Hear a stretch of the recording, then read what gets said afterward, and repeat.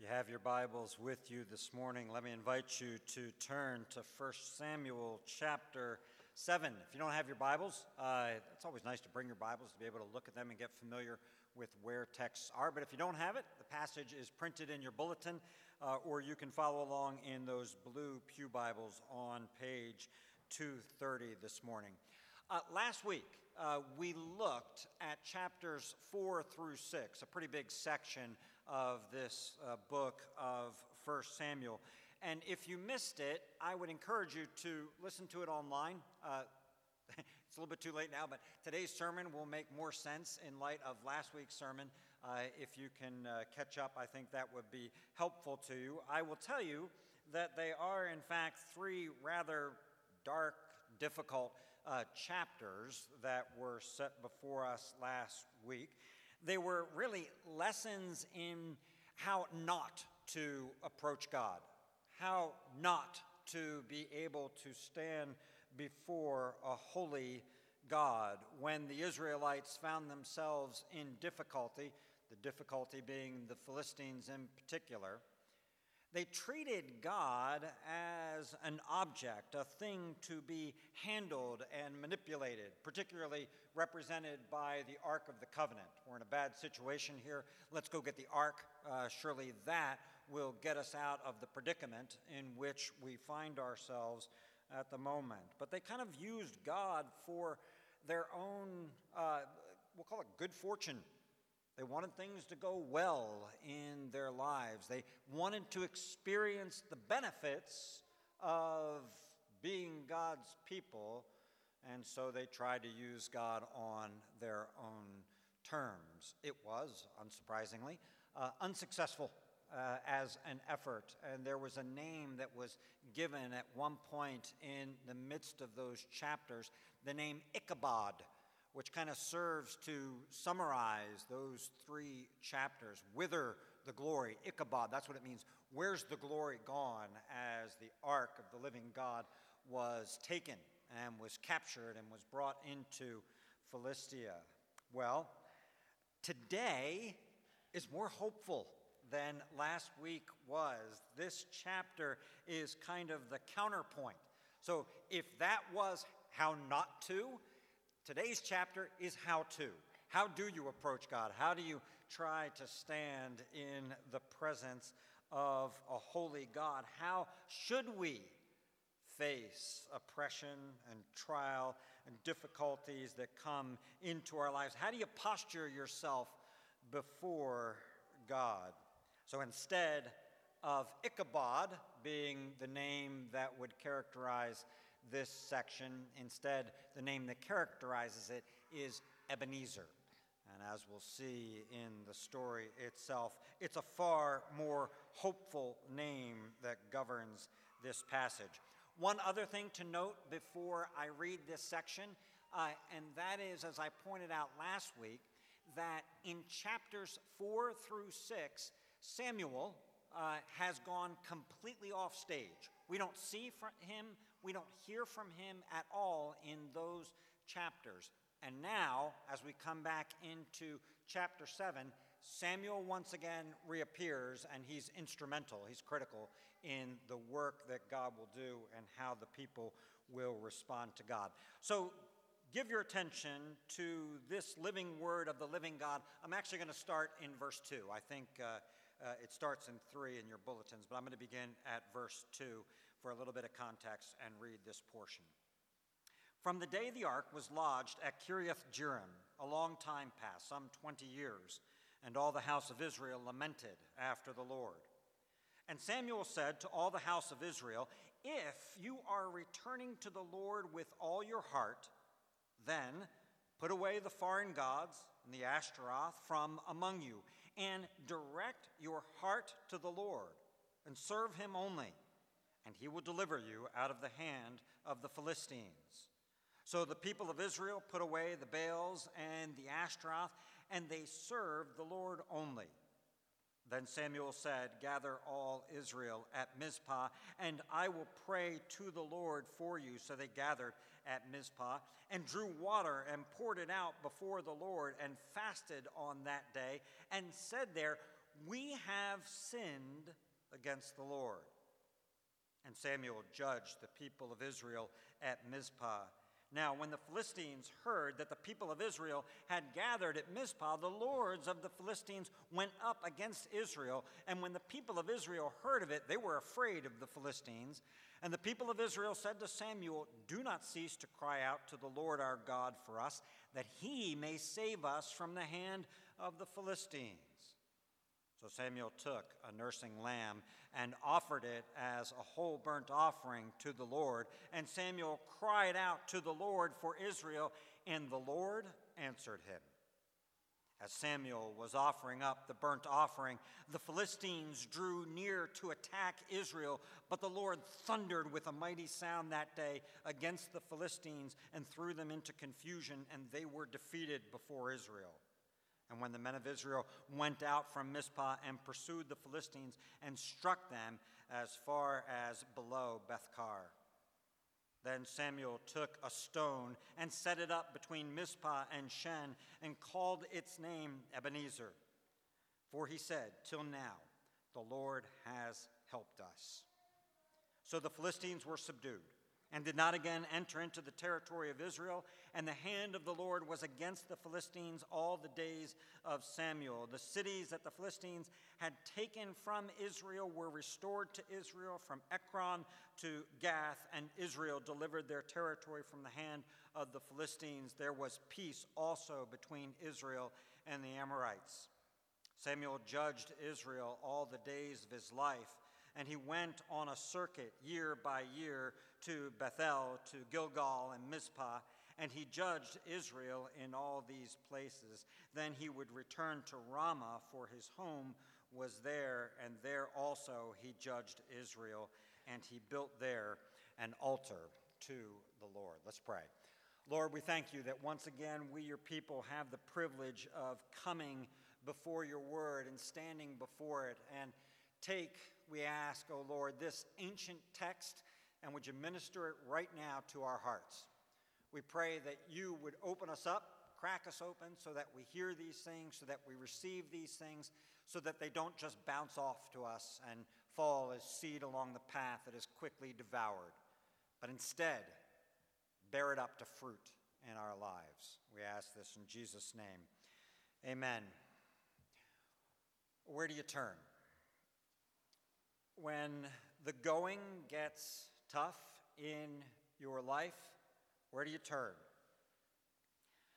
When life seems to deal you one difficult hand after another, when it gives you one blow after another, when you can't get ahead, and when you can't seem to just catch a break in life, where do you turn?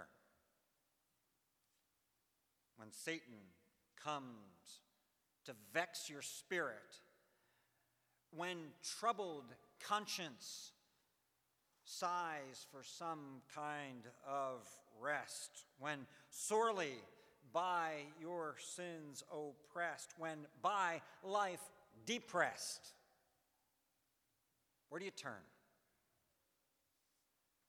Some people just abandon God and abandon the church at that point. At some point, whether through a crisis or whether just through a series of blows, they throw in the towel. I was talking with somebody this week, a friend, and his comment was, you know what, years ago, I gave up on God. I gave up on the church because so many bad things had happened in my family that I just gave up. I just abandoned it and walked away. Some people busy themselves with things in life in an effort to distract from the reality, from the pain of the things that they have experienced. Some people, in a variety of forms, self-medicate and try to ease the pain of a difficult world, of a sad life.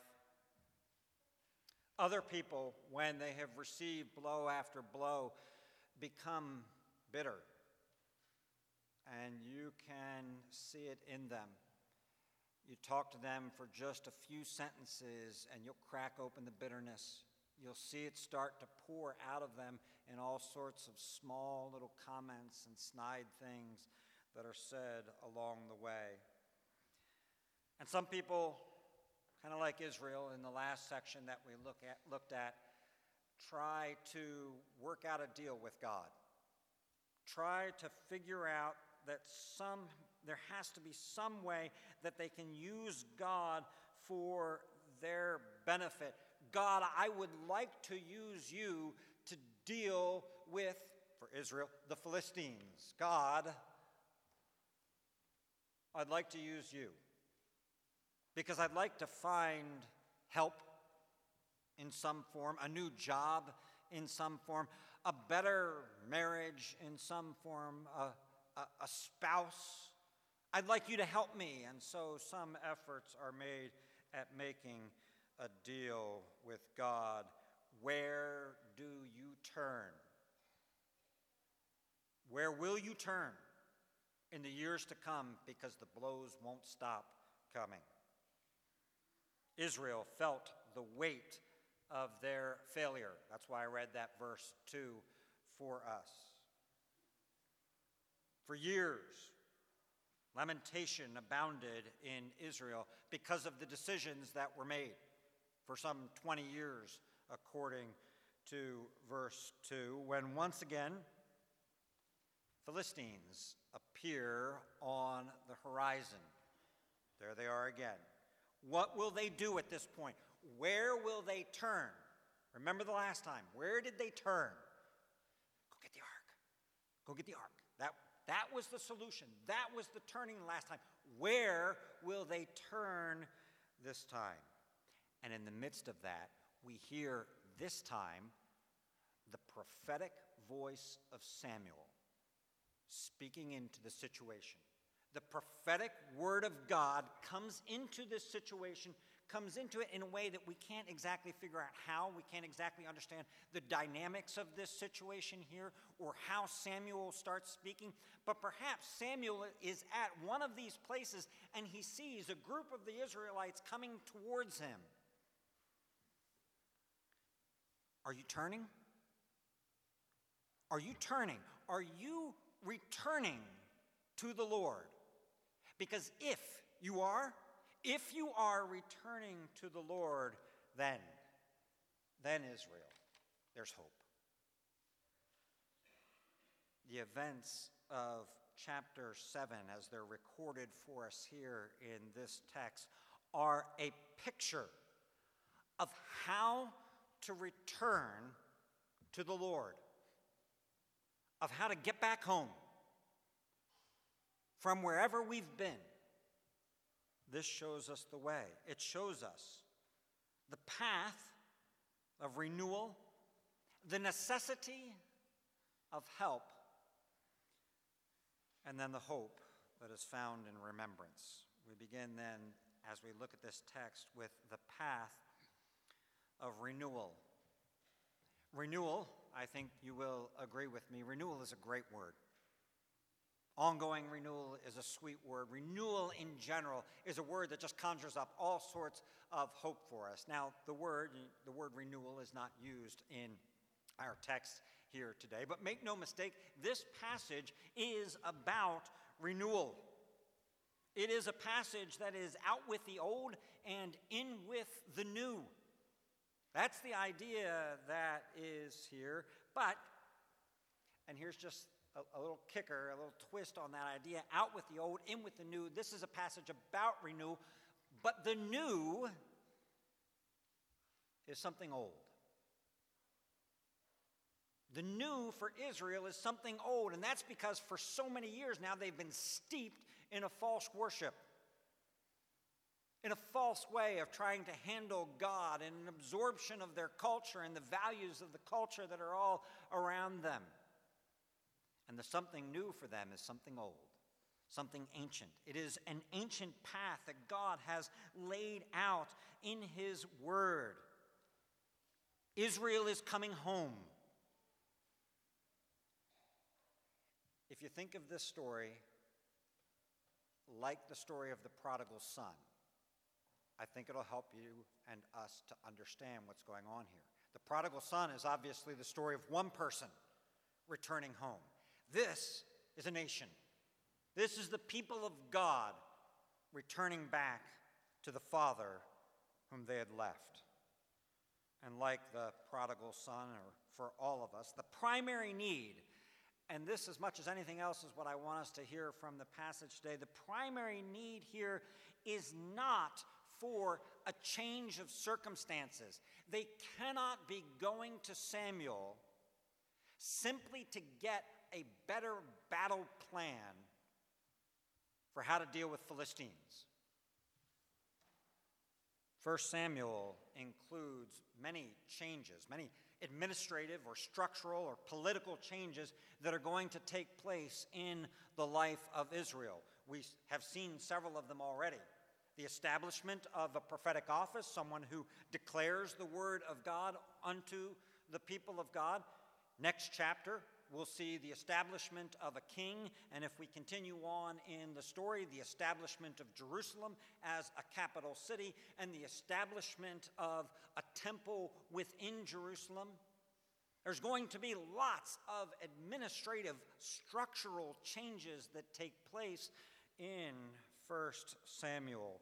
But the primary thing that they need is a change of heart. They need a different heart. Renewal needs a change of heart. And that's why Samuel says right off the bat, if you are returning to the Lord with all your heart. If it's not just some circumstantial thing that you're doing right now, but if you're coming back to the Lord with all your heart, then there is hope. With all your heart is the heart of the book of 1 Samuel. It is the heart of the book of 1 Samuel. This idea of turning with the heart is the heart, frankly, of all of Scripture. I want to read you a passage from Joel. If you want to, you can turn with me. It's in Joel chapter 2. If not, I'll just read it for you and you can look at it at some point later. But I want you to hear what it sounds like when a prophet instructs the people in exactly the process that we see in this passage right here. Joel chapter 2, beginning at verse 12. Yet even now, declares the Lord, return to me with all your heart, with fasting, with weeping, and with mourning, and rend your hearts and not your garments. You hear it? You hear it? It was customary, right, to tear the clothing, to put ash on your head. Fair enough. But what the Lord wants is a rent heart. Rend your hearts and not your garments. Return to the Lord your God, for he is gracious and merciful, slow to anger and abounding in steadfast love, and he relents over disaster. Who knows whether he will not turn and relent and leave a blessing behind him, a grain offering and a drink offering for the Lord your God. Blow the trumpet in Zion, consecrate a fast, call a solemn assembly, gather the people. That's what it sounds like when a prophet is speaking into and calling the people to this. 1 Samuel 7 is what it looks like. I'm calling you, says the Lord, and says Samuel, and says the prophets, to turn to me with all of your hearts. Now let's identify from the text then, what are the particular elements of this renewal? What goes along with this? If you're looking at this text, if you're looking for renewal, start here. You ready? If you say, you know what, I'd like to turn, I'd like to have renewal in my life, well, the place to start is right in this text. And it's in verse 6 of this text. It is a very simple statement, and the simple statement is this: we have sinned against the Lord. That's the bottom line. This is the fundamental acknowledgement and concurrence with God. It's honesty with yourself, and it's honesty with the people who are around you. Now, all of us have heard this, it's so trite, a million times, from 12-step groups or movies that parody 12-step groups or just echo the words in 12-step groups. But the first step is what? Is admitting you have a problem, right? The first step is admitting you have a problem. Maybe we could just modify that a little bit and say, and identifying the problem correctly. In chapter 4, Israel lost to the Philistines. And they were confused. How did we lose to the Philistines? How did that take place? Answer, no ark. Answer here is different, wholly different. It's not a circumstantial problem. It's a heart problem. We have sinned against the Lord. So we begin, or Israel begins, with this recognition.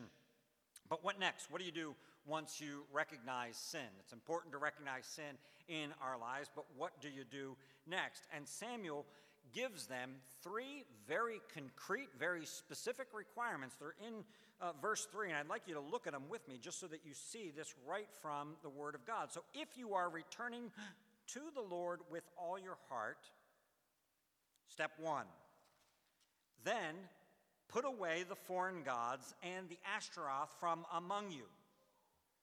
If you're returning to the Lord with all your heart, get rid of the idols in your life. Put them away. Destroy them. Get rid of them. If you want to put this in the language of Jesus, as long as we understand from Jesus the hyperbole that is included in this statement, do not take it literally except for the seriousness with which it is meant against sin. What is being said here is exactly what Jesus says when he says, if your right hand causes you to sin, cut it off. Get rid of the things in your life that for you are the triggers to sin. Put away the idols. Put away the Ashtaroths is what's being commanded of the people of God. Take a concrete step.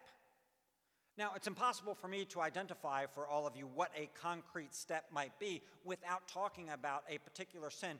But just since I mentioned the 12-step thing, let's use, again, another caricature almost of something like this. If you struggle with alcohol, if you use it inappropriately in your life, pour it down the drain. That's the idea that's before us right here. Just pour it down the drain. Do something specific, concrete, visible to show that you mean business with this, that you mean to get rid of these idols in your life. We hear this in finance seminars, right? If you're struggling with debt, cut up the credit cards. Make a big deal of it and cut up the credit cards. Do something concrete. And then Samuel says the next phrase that comes after that. Get rid of them and direct your heart to the Lord. Turn to the Lord. Turn to the Lord for us, the Lord Jesus Christ. Consider his mercy, his grace, his love. Consider the sacrifice that he made for you. Consider the holiness of his life. Direct your heart to the Lord. 1, destroy, remove. 2, direct your heart to the Lord. And third step in this passage, and serve him only. So you can't just clear out space. You can't just get an idol out of your closet and think that your closet will stay clean. It will not. Closets collect. Hearts collect. You can't clear a patch of ground and just keep it unplanted, just full of dirt. because ground collects. It collects seeds and it collects weeds, and stuff will grow in that space. You can't leave a space. You've got to fill it with something that is good. And so Samuel directs the people, serve the Lord. You were doing this, put that away, direct your heart here, and now serve the Lord. Fill the space with God. And as Samuel is doing this, he's picking up old language. This is language right out of Deuteronomy. Okay, these are the commands right out of Deuteronomy that were not directly, you just need to go a couple more chapters, but the idea of the Ten Commandments is embedded right here, and you'll see this as I take one more step with it.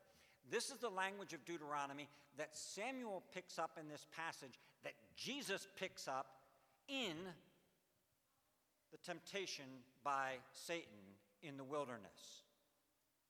When Satan offers Jesus what he does, if Jesus will just fall down and worship him,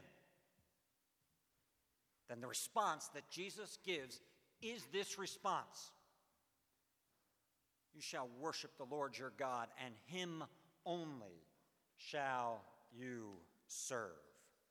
That is an ancient path. You recognize, you admit your sin, you hear those requirements, and then there's one more step of renewal here that's embedded in this passage. We might slip over it unintentionally, and that is resolve.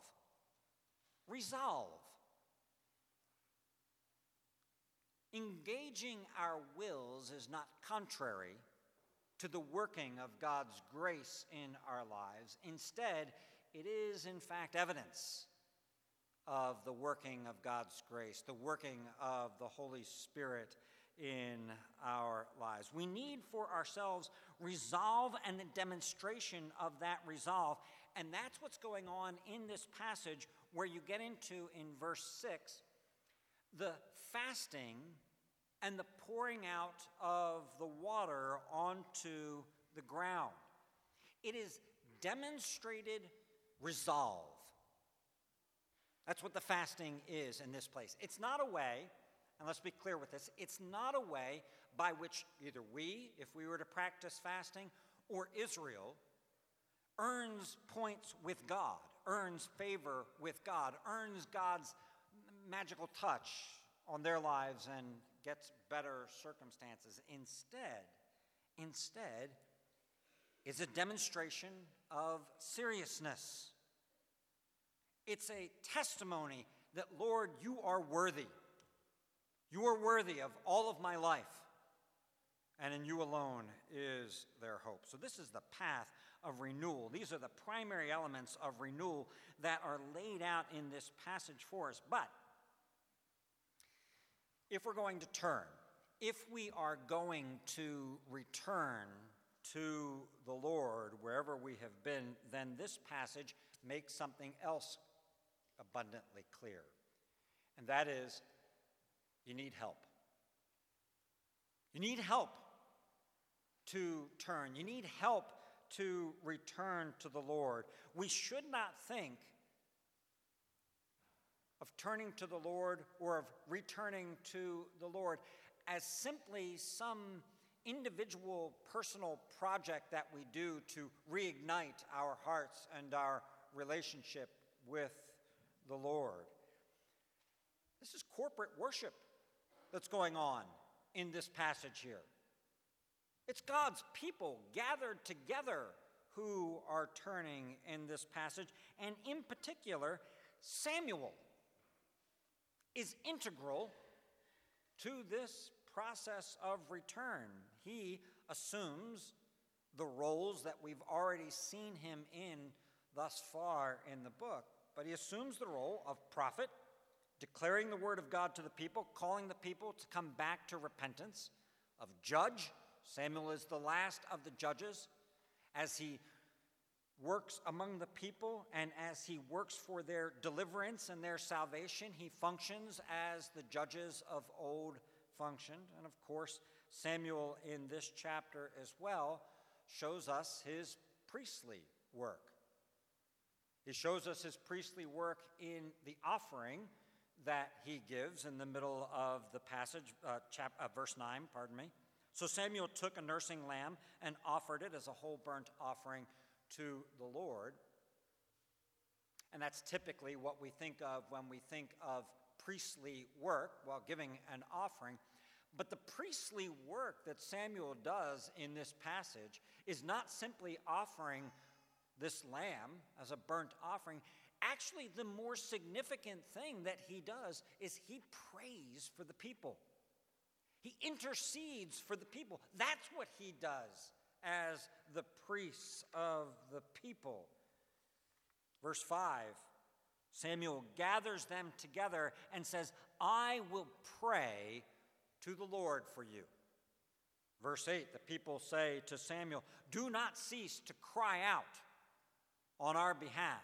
Verse 9, Samuel cried out to the Lord for Israel, and the Lord answered him. Now let's apply this to ourselves for a moment. If you're looking to turn, if you're looking for a sharp turn to turn your life around, or if you're looking to turn or return home unto the Lord, you need help. You need help. You cannot do it on your own. If you're looking for a fresh start, then look around you. God has gathered up this body right here, the communion of saints. We are linked to one another to provide help to one another. If you want to turn, then you get some people to help you.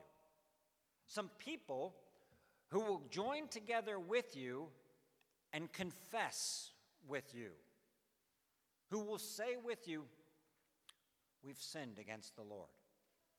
And then who will speak to you and with you about the Word of God and the work of the Word of God in their lives, and who will pray. Who will pray with you, who will pray for you. Find some people in here who will fast with you as we seek to return to the Lord. But more foundationally than that, more foundationally, not instead of, not in place of, but more foundationally than the people who are sitting around you right now, remember that we have a helper better than Samuel. We have the Lord Jesus Christ. Our help is in the name of the Lord. Our help is in the Lord Jesus Christ, who, better than Samuel, is our prophet and priest and king, who offers himself as a sacrifice. And he, like Samuel, prayed for us and prays for us. Now, it's a good thing if we're praying for one another.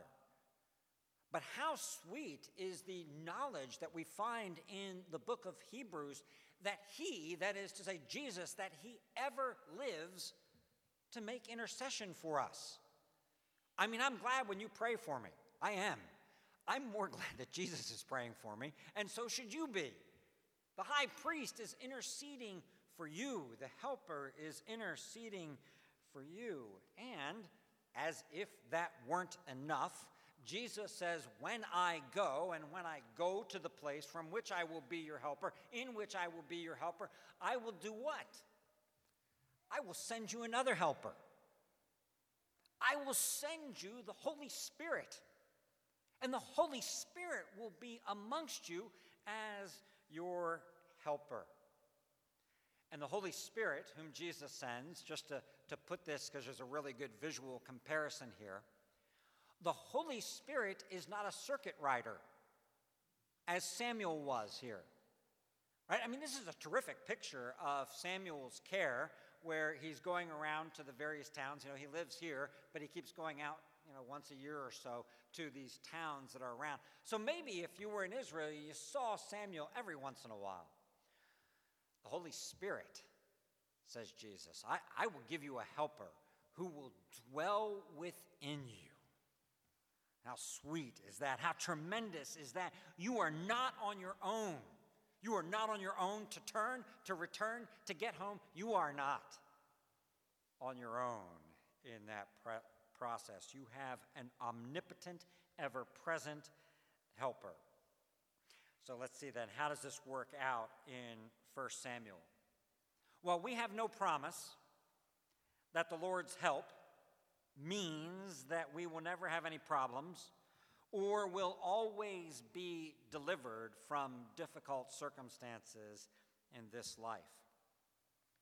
In fact, and this is another thing worth listening to closely in the sermon, in fact, returning to the Lord actually involves loosening our grip on circumstantial benefit. Let me say it again. Returning to the Lord involves loosening our grip on any circumstantial benefit we may gain from that return. I've already read for us from Joel chapter 2, but now let me highlight one of the verses in there. Verse 14, Joel chapter 2, who knows whether he will not turn and relent and leave a blessing behind him? Let me give a couple of other examples of this, and you'll get the story of it more. Think about Jonah. Jonah's message to the Ninevites is a message of destruction and judgment from God, right?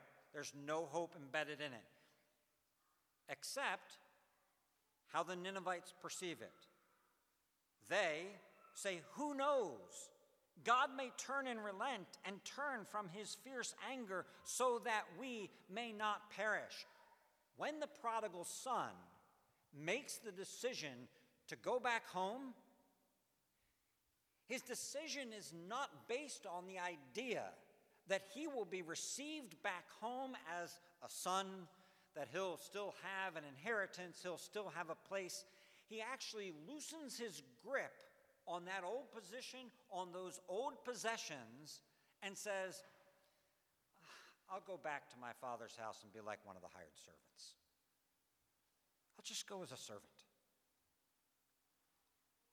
Turning to the Lord, returning to the Lord, involves loosening the grip on the things that we think are the main problems, the main issues that exist in our lives.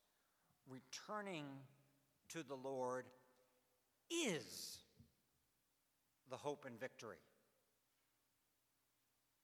not the means to it. You see it? It is the victory.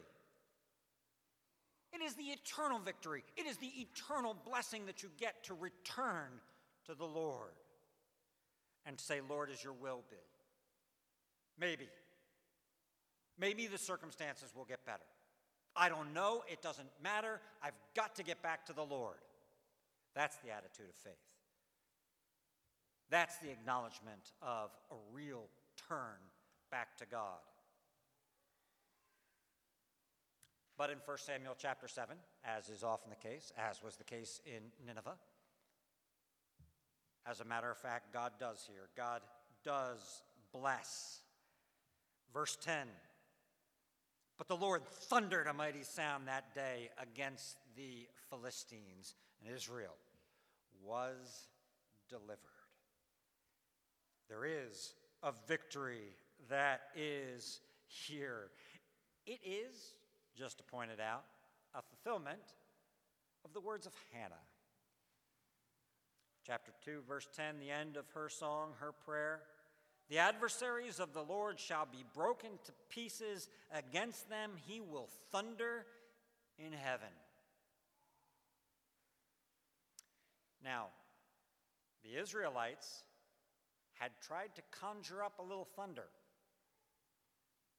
Hey, when they got the ark, when they brought the ark in, chapter 4, verse 5, as soon as the ark of the covenant of the Lord came into the camp, all Israel gave a mighty shout. That shout didn't deliver. It scared the Philistines a little bit.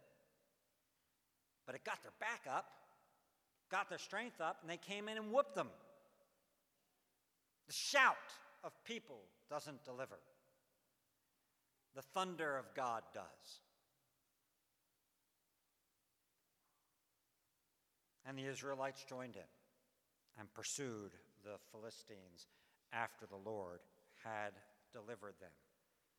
In celebration of the victory over Philistia, but more importantly, the victory of repentance and the return, to celebrate all of that, Samuel sets up the stone of help, the Ebenezer. Till now, the Lord has helped us. He's helped us. And remember it. Look at this stone and remember that the Lord has helped us. Christ is our help. Christian hope is fostered by deliberate and dedicated remembrance.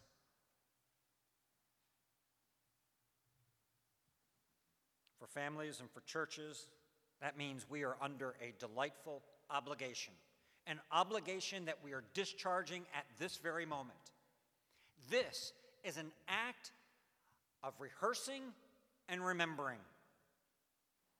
God's saying to Christ the King Church, remember. Remember how I deliver my people. See the word of God, hear the word of God, and remember. It's a delightful obligation to family and churches to tell the stories of God's faithfulness in the church.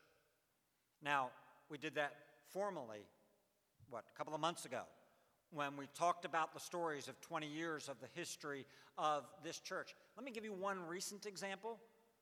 We've now secured this loan and borrowed this money, and I can't tell you how many times I have heard the story, Rex, not that you're repeating yourself, but how many times I have heard the story from Rex about a time when 10th had an opportunity to buy a building. The funds were not immediately available, but the purchase had to be made. A loan was secured, the building was purchased, and the loan was retired in a short amount of time. That's a story of God's faithfulness. It's an Ebenezer that Rex, for many of us, pushed up and said, listen, we're not manipulating God. We're not assuming that God always works in the same way, but remember what God has done in the past. And it's a delightful obligation then to tell the stories in our homes about our own lives and about our own families and about how the Lord has provided for us over all the years. We are not called to raise up a stone sacramentally in our backyards or in the churchyard over here. But, brothers and sisters, we are given the exact same gift as was given to Israel. Theirs was a stone, ours is a meal. So that month by month, Jesus says to us, do this in remembrance of me. Our hope is fostered by remembrance as the people of God, of the mighty acts of God most clearly seen in our Lord Jesus Christ. Friends, I don't know where you are right now, but turn. Or return to the Lord with all of your heart.